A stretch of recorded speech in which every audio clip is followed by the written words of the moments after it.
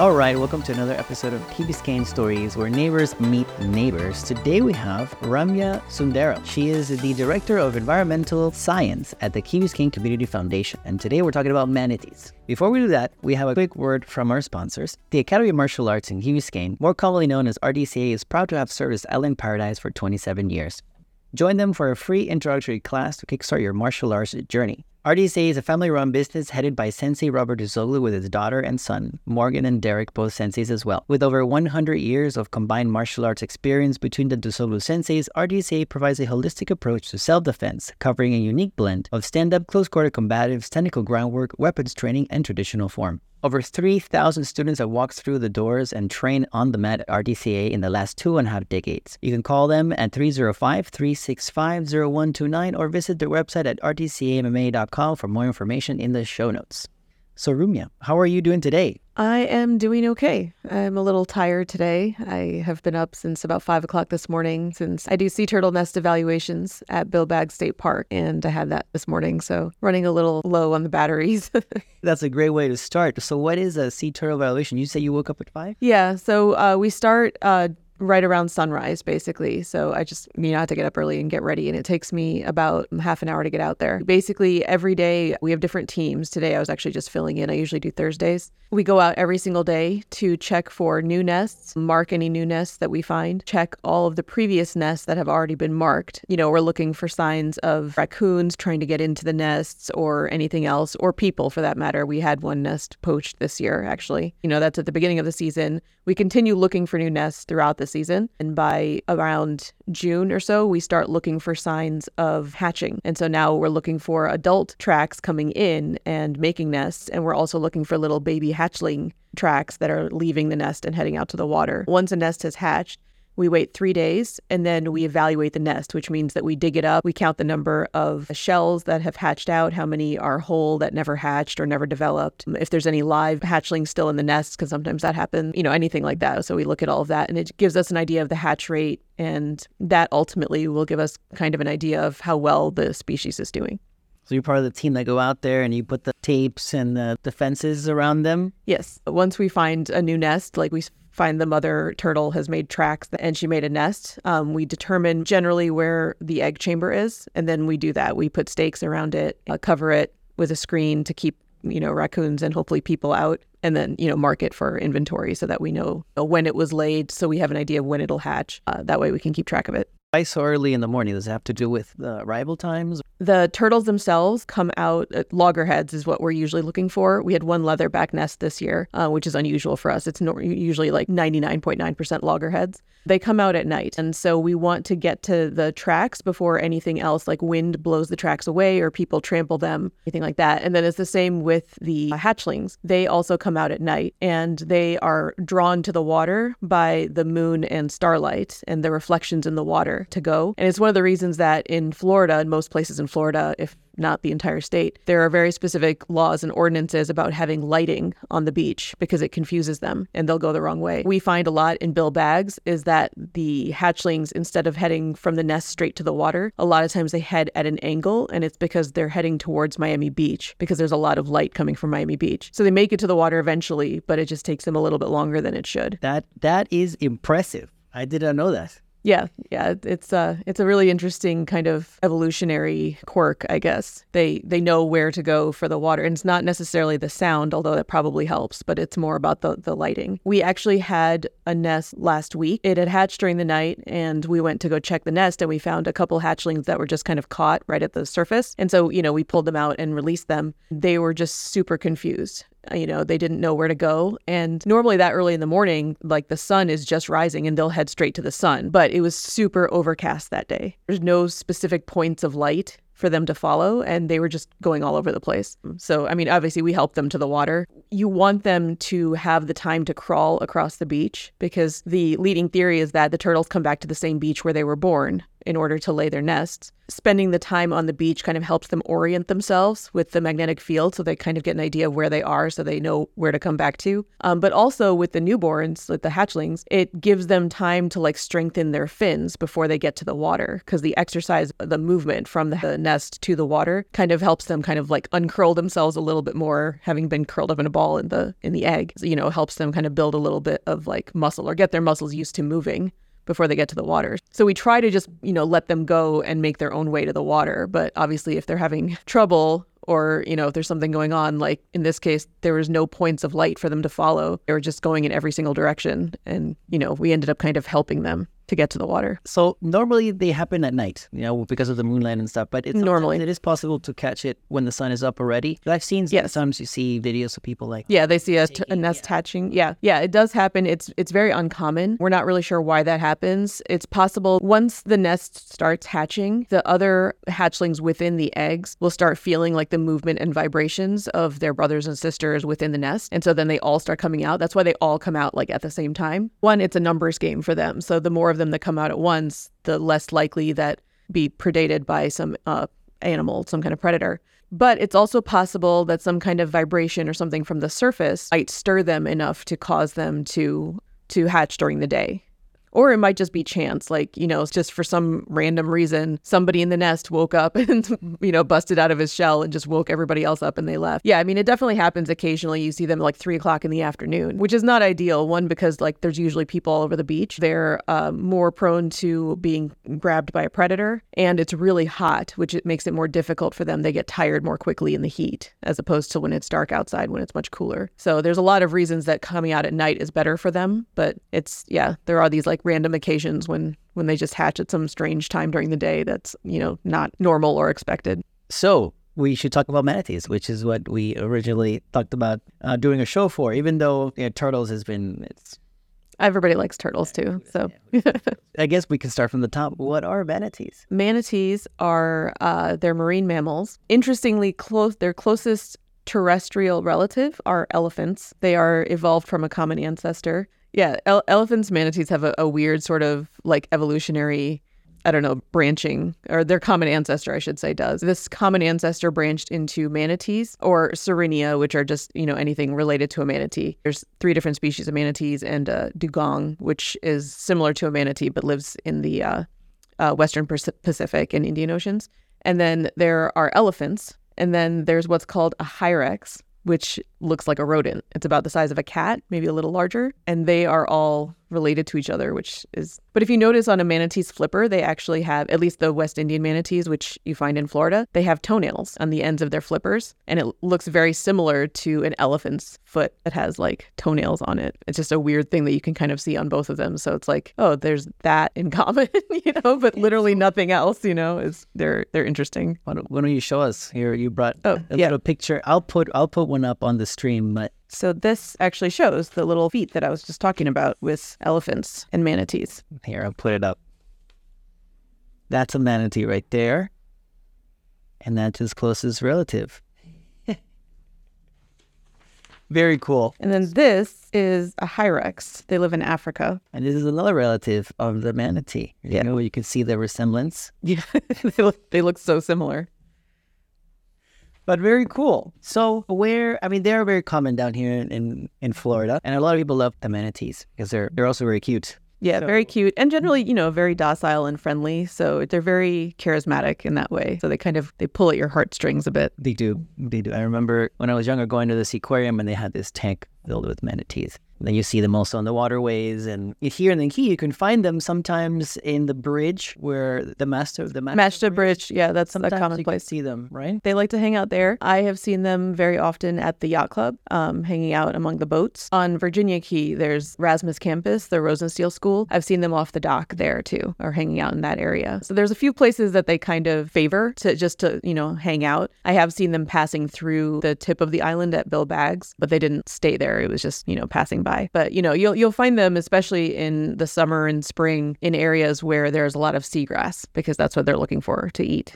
So I think that's, areas where there's slower moving water, where you have seagrass that can accumulate, those are always good places to look for them. So Pre-podcast, you were telling me that there's different types of manatees. So what kind of types of manatees? There are 3 species of manatees that are currently alive. There was 4 that have been discovered by humans. And then there's one species, like I think I mentioned earlier, dugongs. They are related to manatees, but they are the only ones that live near Asia. They live in the Indian Ocean and Western Pacific. They also, manatees, if you've seen them, they have a very sort of rounded paddle-like tail, and dugongs have flukes on their tails like a dolphin does. So they look, there's a slight sort of difference. But otherwise, as far as like their nature and dugongs tend to be a little bit more, I think, reclusive, but they also live in warmer waters. The 3 types of manatees that we have here, they're all in the Atlantic Ocean and connected tributaries. There's the West Indian manatee, which is the one that we all know from Florida.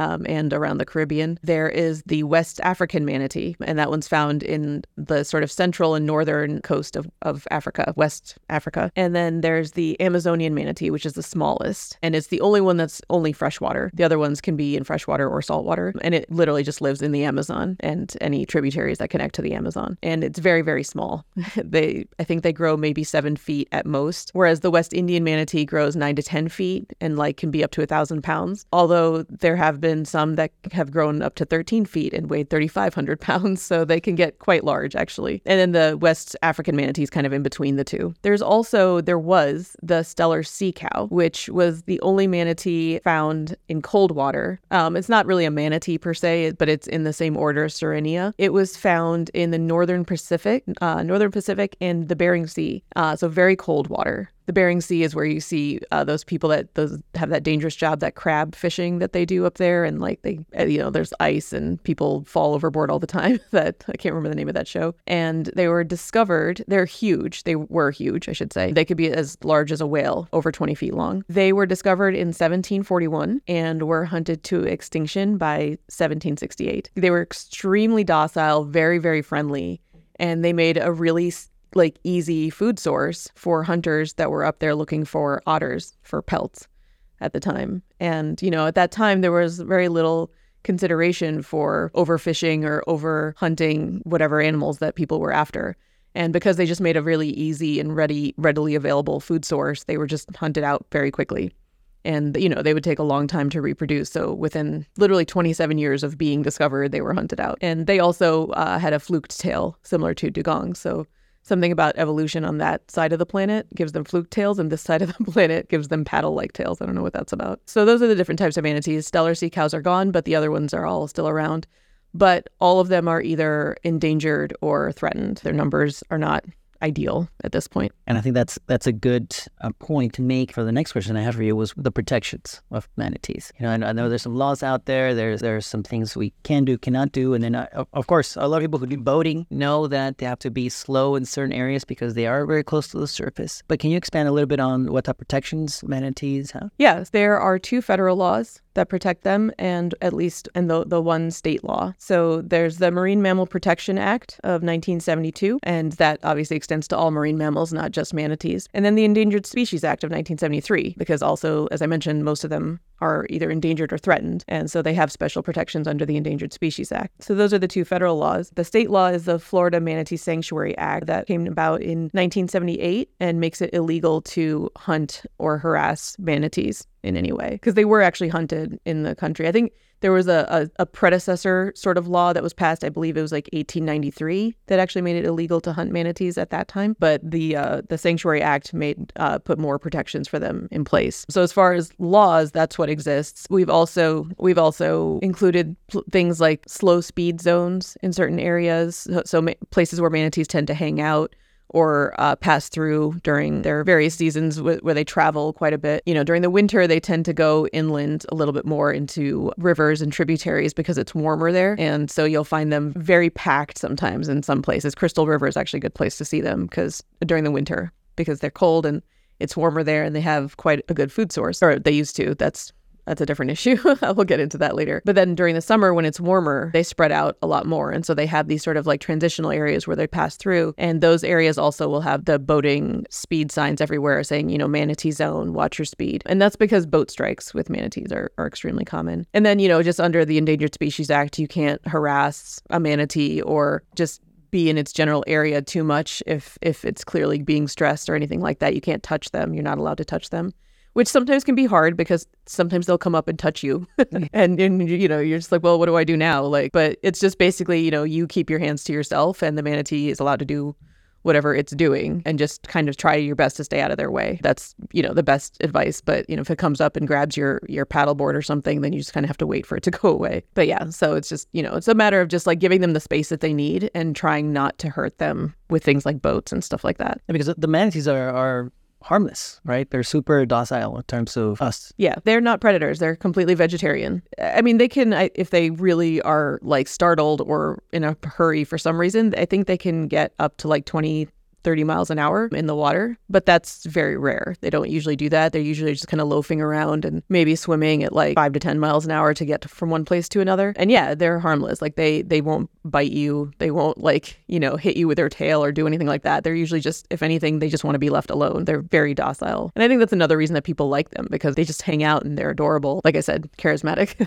What are a couple of threats that manatees face? One of the major threats that, especially here around Florida, are boat strikes. One of the reasons that they instituted, the slow boating areas, the manatee zones. So a lot of people, when they see a manatee, they assume it's similar to a whale because they look so like round and fat that they have a layer of blubber the way whales do, but they don't actually. They have skin and then they have muscle right underneath that, and then bones. So when they get cut by a propeller, for instance, that literally is cutting into their muscle, like immediately. That if it's deep enough, that will just kill them. Boat strikes also, obviously, depending on how fast the boat's going and how big of a boat it is, can easily just kill them just from the impact. It can break bones, break their spine, or if they get hit in the head, very devastating effects. And boat strikes in Florida have become so frequent that basically almost every manatee is expected at some point or another to get a propeller scar. At least this was true, several years ago when I had first started looking at into manatees. Maybe the protections have gotten better since then. I kind of don't think that they have. Propeller scars now are often used to identify individual manatees because it's very unlikely that two different manatees are going to get the same propeller scars. And because you basically expect almost every single manatee to get a propeller scar at some point in its life. It's a way of like keeping account and keeping track of individual manatees, which is a really sad, kind of depressing way of keeping track of them. But that's the reality, because there are literally thousands and thousands of boats all around Florida. And certain times of the year, like in the spring and summer when like it starts getting warmer out and people want to be out on the water. And then, or you have things like the boat show, things like that. You just get more and more people out on the water. The more people that are out there, the more likely it is that you're going to have somebody that's not paying attention to the rules or not being careful. And so you end up with more accidents like that. So that's one of the major threats for manatees are boat strikes. Around Florida specifically, I can't necessarily speak for the rest of the Caribbean or any other place for that matter. Aside from boat strikes, there are also entanglement problems. And usually that's due to nets or fishing line that's left in the water. That's a huge problem. One, it can affect their ability to swim, in which case they can't surface and they may suffocate. But the more common problem is fishing line that gets wrapped around their flippers. And in some cases, it'll get so tight that it can self-amputate a flipper. Or even if they're rescued and brought to a rehabilitation center, they may have to amputate anyway, depending on how bad it is and how infected it might be, things like that. And a manatee can live with only one flipper, but it's a serious problem. Obviously, people not keeping careful track of their fishing line or throwing it in the water and things like that. So it's like telling someone, hey, you can live with one kidney, but it's not ideal. Exactly. Yeah. You don't want to. If you don't have to, you'd prefer not to. That's certainly a huge problem for them is entanglement. And that's, a continuous problem. It doesn't seem to be getting much better. There's always educational programs like telling people to, take your fishing line with you, make sure that you don't throw it on the beach. Earlier when we had been talking about turtles, I have seen we've released hatchlings that were caught in a nest or found in a nest that we evaluated. And I remember watching one and he was just heading straight to the water and then he suddenly stopped and he's just flapping around in one spot. And I was like, well, what is he doing? And I went and looked and his head had gone under a little loop of fishing line that was in the sand. And he was just stuck there and he couldn't, they don't go backwards. Once they swim into something, they can't back out of it. Or in this case, run into something. And, obviously I pulled him out and let it go. And then I took the fishing line with me. But it's that simple. He's just going, and fishing line is almost invisible, especially in the water. And they just don't know any better. It's just a matter of people understanding it's not okay to just throw things overboard or leave things when you're out trying to do whatever recreational stuff you're doing. It's a very easy fix. I mean, obviously sometimes there may be an accident where like it blows overboard or something, but for the most part, it's just carelessness. And that's an easy fix, but it's a huge problem. Aside from that, there is red tide and other like toxins in the water. Red tide has been getting worse and worse in more recent years, and there's research being done as to why, but it's very likely linked to the use of fertilizers that get washed directly into the Gulf of Mexico, and that creates like a larger red tide. Red tide is a natural phenomenon, and it does happen quite frequently, and it's not uncommon and it's not unnatural, but the extent of the red tide has become sort of unnaturally large, probably linked to fertilizers. I don't want to say that with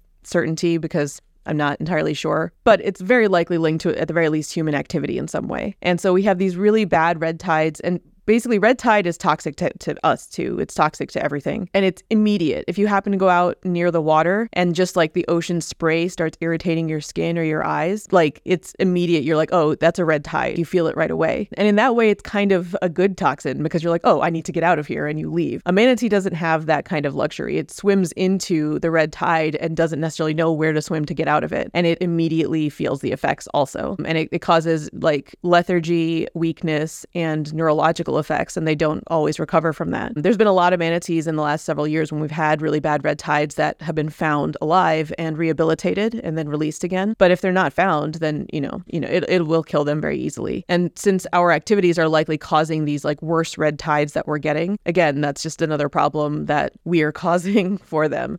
They don't really have predators per se, not around here. They stay in shallow waters. They don't go in deep waters because they need warm water. The farther out from the coastline that you go, the colder the water is going to get. So they stay in fairly shallow waters all the time. So like a shark attack is extremely unlikely, might be an easy target for a great white due to their size. It would have to be a big shark, because a smaller shark that's 5-6 feet long is not going to go after a 10-foot manatee. So it's really just us causing them a lot of problems. And then the last issue that they're really facing right now is loss of food. And again, that comes down to a similar thing like the red tide. It's a water quality issue where we're sending chemicals and all kinds of stuff into the water and creating like lower water quality.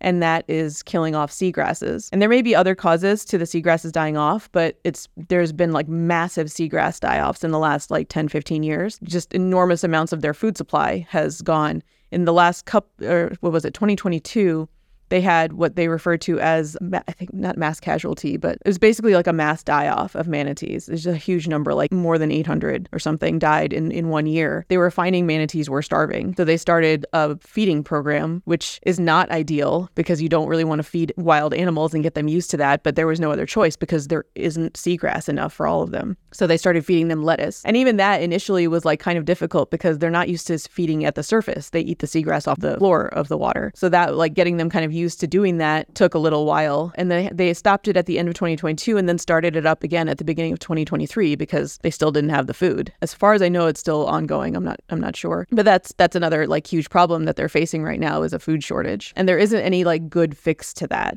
other than cleaning up the water and hoping that the seagrass can itself recover. They have a lot of obstacles that they are trying to overcome, and we are the cause of basically all of them, but we can also be the solution. It will take a massive effort, but it's not impossible. All of these things affect other animals and basically the entire ecosystem overall. Seagrass is home to all kinds of animals. We used to find seahorses in the seagrasses off of Key Biscayne all the time. And it's so rare that you see one now. Seahorses are very fragile animals. Like they can't handle bad water quality. And that is like a constant problem. In the past, we've had years where we have constant beach closures because of bacteria found in the water. What's causing that is, your guess is as good as mine. There's a lot of different theories as to what's causing that. Probably it has something to do with us because a lot of the problems seem to have something to do with us if you trace it back far enough. And yeah, so cleaning up the water, being more careful with boating, being more careful with like fishing line and things like that. These are all like fixable problems, I should say. And it's just a matter of actually taking the steps to do it. And it'll take a long time too. but it's not impossible. And I agree with you. I remember doing a summer camp at the Seaquarium once when I was young, and then we would go to a little beach right next to it, and then we would scrape a little bit with a net, and you would see what kind of animals you picked up, and you release them, and then off the beach, I used to wear little snorkels, and you would go to the line of the grass, and there would be like little shells of like hermit crabs and the little ones, and I was like, okay, like that was very cute. So what can we do if we see a manatee in distress, or who do we call, or how does the whole rehab aspect of it work? So rehab has to be done, obviously, in specialized facilities that are equipped to handle large mammals, marine mammals like that. You mentioned seeing them at the Miami Seaquarium. Those are manatees that are being rehabbed. They don't, as far as I know, they don't house manatees there. I don't think they have any permanent resident manatees there, but they do manatee rehab. They're one of the facilities that can do that. There are a few others that do it. There's the Zoo Tampa at Lowry Park. SeaWorld Orlando does rehab. Jacksonville Zoo and Homosassa Springs Wildlife Park. They all do manatee rehab. And there might be other places that do it also. And, transporting manatees is kind of a whole other thing, but obviously left best to the professionals. What they have is a network. So there's a number you can call. I'll give you that number. But once you call it and if you happen to see a distressed manatee, you can call it in. And then they have a network of marine mammalogists that are all connected, and they all get alerts when something like that happens. And then whoever is closest will head out there and see if they can do anything to help immediately. Or if not, then they will get a crew out there to catch the manatee and transport it to a facility if it needs rehab. So that's kind of the way that it's handled. And so the phone number is through the FWC, the Florida Fish and Wildlife Commission. It is 888-404-FWCC. And that's 3922. So 888-404-3922. And that's the FWC Wildlife Alert. So you can use that number to tell them about a distressed manatee that you see or an injured manatee. You can also, same thing if you see a distressed or injured sea turtle. It's the wildlife alert. So anything that you see where wildlife is being harassed, seems to be sick or is injured or something like that, then you can call that number, relate where you are, the location, whatever details you have, and then they will handle it from there. And like I said, for manatees in particular, they have marine mammalogists are connected to an alert system. When they get a report of an injured manatee or an injured dolphin or something like that, it's like being on call if you're a doctor. You get paged essentially saying, hey, there's this issue, this is where it's at. And then if any of them are, within like a certain distance of that location and they can go, then they will go and investigate and see what's going on and then figure out what they need to do to help. It's nice to know that kind of system exists, and it's useful to know that number. Like I keep the wildlife alert number in my phone just in case. I spend a lot of time on the beach doing the turtle stuff, and even stuff if you find a dead turtle or a dead animal, they still want to know because they track. Especially with manatees, they track every single manatee death that they can. It's possible that they might miss one, but they do aerial surveys and they go out into like these very difficult to access areas and stuff. And it's all to keep a very, very careful count of the manatee population. If you find one that has died even, it's still a good idea to call that in. There's educational programs that people can be involved in. There's the Save the Manatee Club. You can adopt a manatee through that. They'll send you information about, whatever manatee that you adopted. I grew up in Indiana. Manatees at that time when I was younger, I think I was in high school, they were my favorite animal in the whole world. And I'd never seen one in real life because I was in Indiana, but I saw them, pictures and stuff online, and I was like, oh my God, they're so cute. Like I just absolutely love them, and just reading about them and how docile, and they just seemed really sweet. So I started doing research and I found the Save the Manatee Club online, and I borrowed money from my parents. and I joined and I adopted a manatee named Philip. It feels a little silly, but it's actually, all of that money goes towards education and helping manatees in any way, shape, or form that they can. It's worth it, definitely, especially for younger kids that are interested in marine biology, just to give them sort of more information and more things that are more tangible for them to kind of read about and understand. That kind of educational program is great. And then there's, there's the Friends of Manatee Lagoon. That's another educational program. I don't know as much about it, but they're all about educating the public about manatees, whatever obstacles they have, and, things that you can do. November is Manatee Awareness Month. You'll see a lot of stuff on social media telling you all about manatees. And there's a documentary called Before It's Too Late. It's a manatee documentary. Very educational. It's not as striking as Chasing Coral, which I don't know if you've seen that documentary. It will make you cry.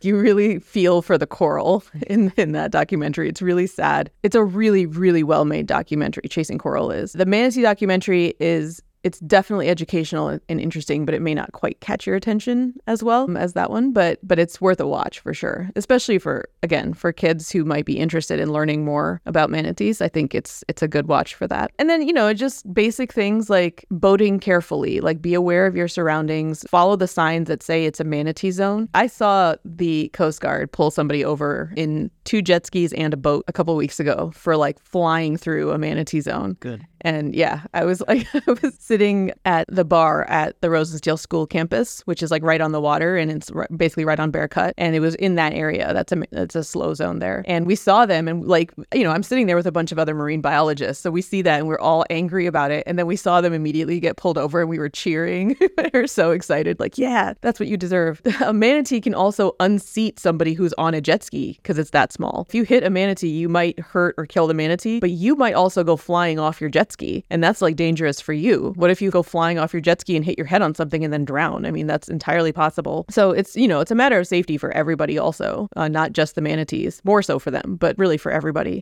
So just a matter of like boating carefully, being aware of your surroundings, paying attention to signs, being careful with your fishing line or nets or anything else that you put in the water, making sure that you take it with you or any trash that you have. There have been cases of manatees like ingesting plastic and stuff because it's in the seagrass and they don't really distinguish between things, and that obviously can be toxic for them, or it can cause bowel obstructions and stuff. Reducing your use of fertilizer if you own a home. Honestly, in Florida, I don't really feel like we get enough rain that usually like your grass is going to grow just fine. Fertilizer is barely needed here. People just really, really overuse it. And, just reducing that even a little bit. And there are some areas that have actually put ordinances in place that say like you can't use fertilizer at all during these certain months. And it's for the reason that the fertilizer was being overused and then washed into waterways and causing a lot of ecological problems, which, appreciate that that's something that they've actually paid attention to and then made, laws or ordinances about. It's also something that individually anybody can easily fix that problem themselves, just using less or not using any at all, or using natural fertilizers. Banana peels soaked in water. I mean, this is more for houseplants, but I feel like there are things that you can look up online that wouldn't be that difficult to do if you wanted to make your own natural fertilizers. Probably cost less too. Other things that are basic for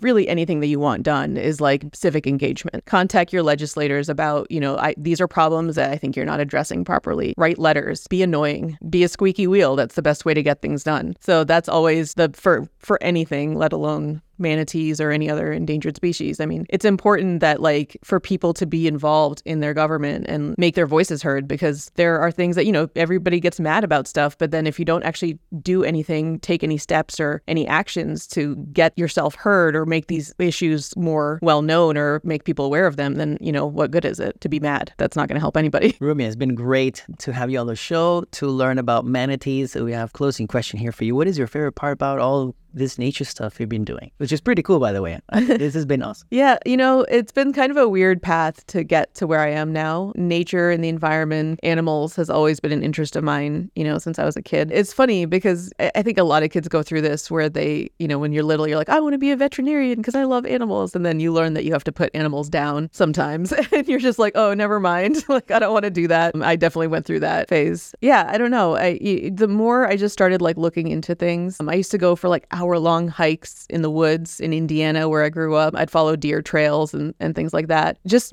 kind of being out in nature just has this sort of, innate effect on your mind. It's so calming and it's peaceful, and it just really makes you feel connected, as cheesy as that sounds. It's one of the nice things about the turtle nest evaluations that I do is that we're out at sunrise, and that's when we start, and the beach is empty and it's quiet. And you're looking for signs of nature. You're looking for signs that turtles have come up on the beach, and like this natural process that happens and has been happening for millennia, basically like millions of years. Just it really like gives you a more of an appreciation of the ecosystem like locally and the earth and just how things are connected, how they work. So there's a lot of things that I really like about it, but I think getting to do like field work, being outside, like actually in nature is probably my favorite. My next favorite thing is stuff like this, talking to people. I do a lot of public speaking. I do a lot of that. I give a lot of presentations. I used to teach an online climate change course, just the basic science of climate change for Denver University. It was for a continuing studies program. So generally senior citizens and stuff. But, it was a fun course, and people were really, really interested in learning, because it's one of those things where people don't necessarily hear about climate change, but you don't really understand it. It's a very large sort of existential problem that you can't really wrap your brain around. And just kind of understanding some of the basic things about it can give you kind of a whole new outlook. And again, it helping to understand the interconnectedness of everything. Having this kind of opportunity to talk to people and educate people, and people get really excited when they learn new things. You didn't know about the starlight with turtles. It's always exciting when you learn something new and you're just like, wow, that's really cool. And I love that.